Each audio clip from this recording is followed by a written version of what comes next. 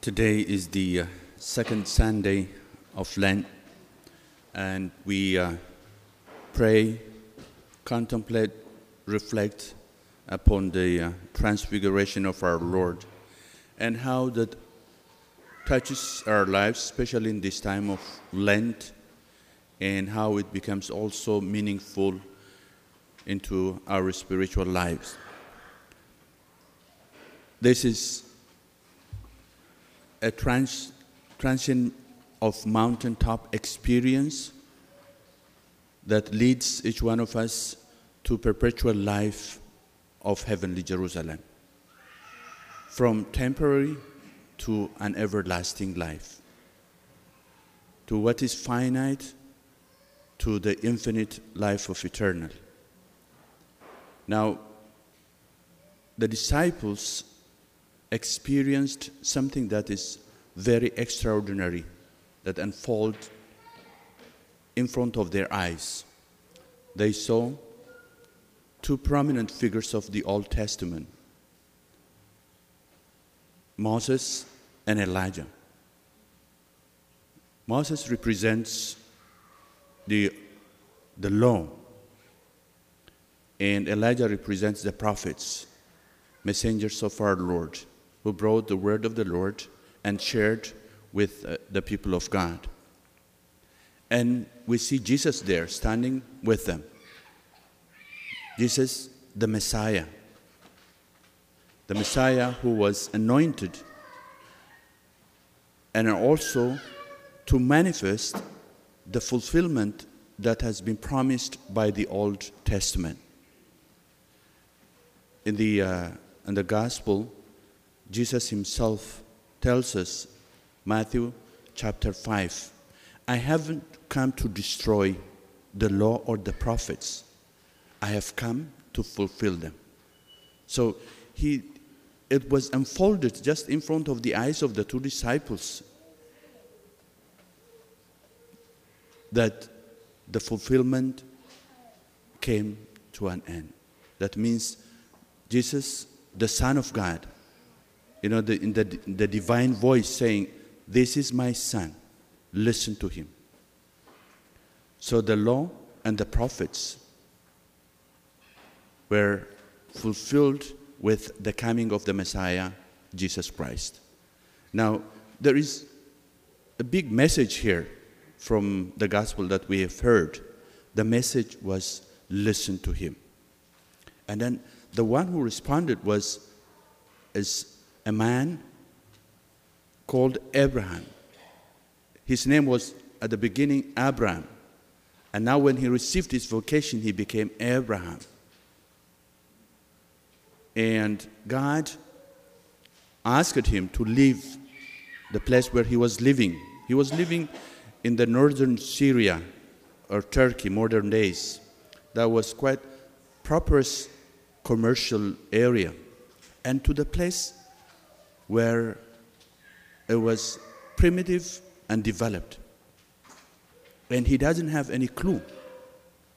He just accepted the word of the Lord, and he made his journey with his wife to the place where today is Jerusalem.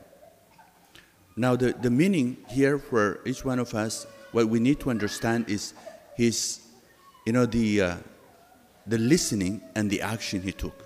He listened and then he also acted. This also reminds us the example of so many virtuous and righteous people in the Old Testament, also in the New Testament. Someone who really touches always my heart is this man, the centurion. He heard, he did not come face to face with Jesus, but from wherever he was, he listened. He knew Jesus was a Savior. He knew Jesus can do, the Son of God, who can do everything. And when he asked to heal his son, his servant, and Jesus agreed to come to his house, he said, no, just say a word, and my servant shall be healed.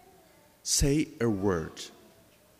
And that was that really truly came from his heart. He humbled himself and he trusted Jesus because of his word. And also, look at the response of our Blessed Mother. Let it be done to me according to thy word. And now here is the word which is very, very powerful. And also, the disciples, especially the response of Peter. One day Jesus was with a large crowd, and then his disciples next to him.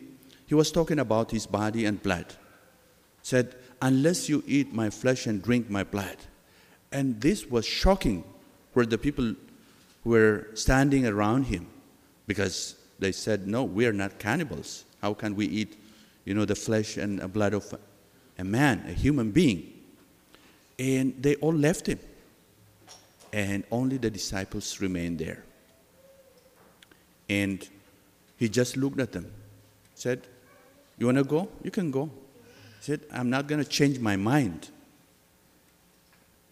And Peter said, you have the words of eternal life. To whom shall we go? So there is nowhere we can go because you have the words of eternal life. So you can look here how powerful that word is. In the scriptures, from the beginning till the end, when God created the universe, he used his word. And when Jesus came here on earth, he came as a word.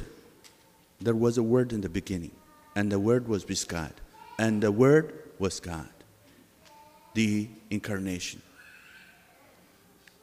Remember this history, the Middle Age Machiavellian, where they said matter, everything that is considered as a matter is inferior to spiritual.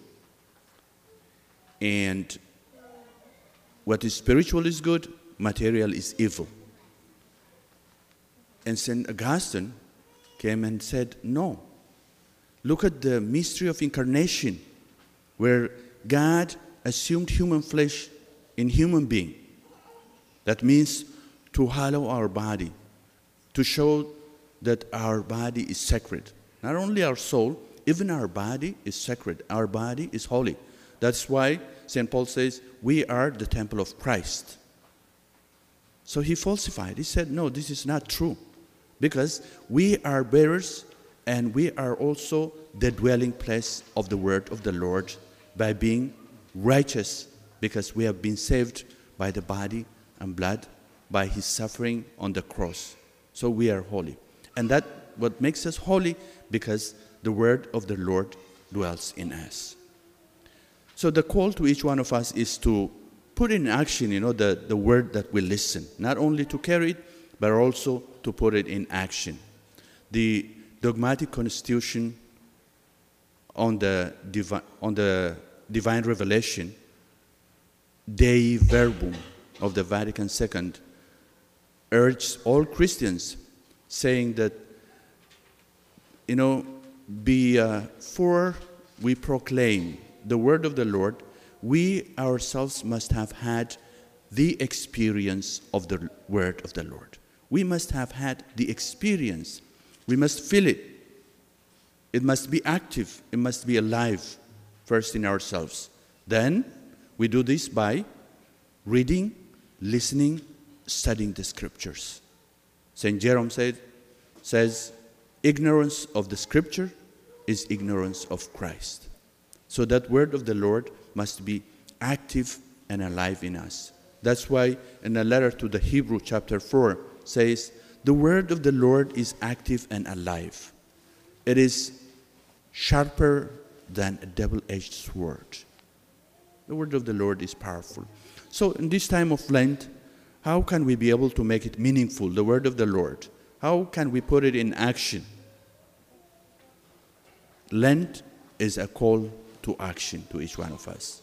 Not only to listen, but also to transform it.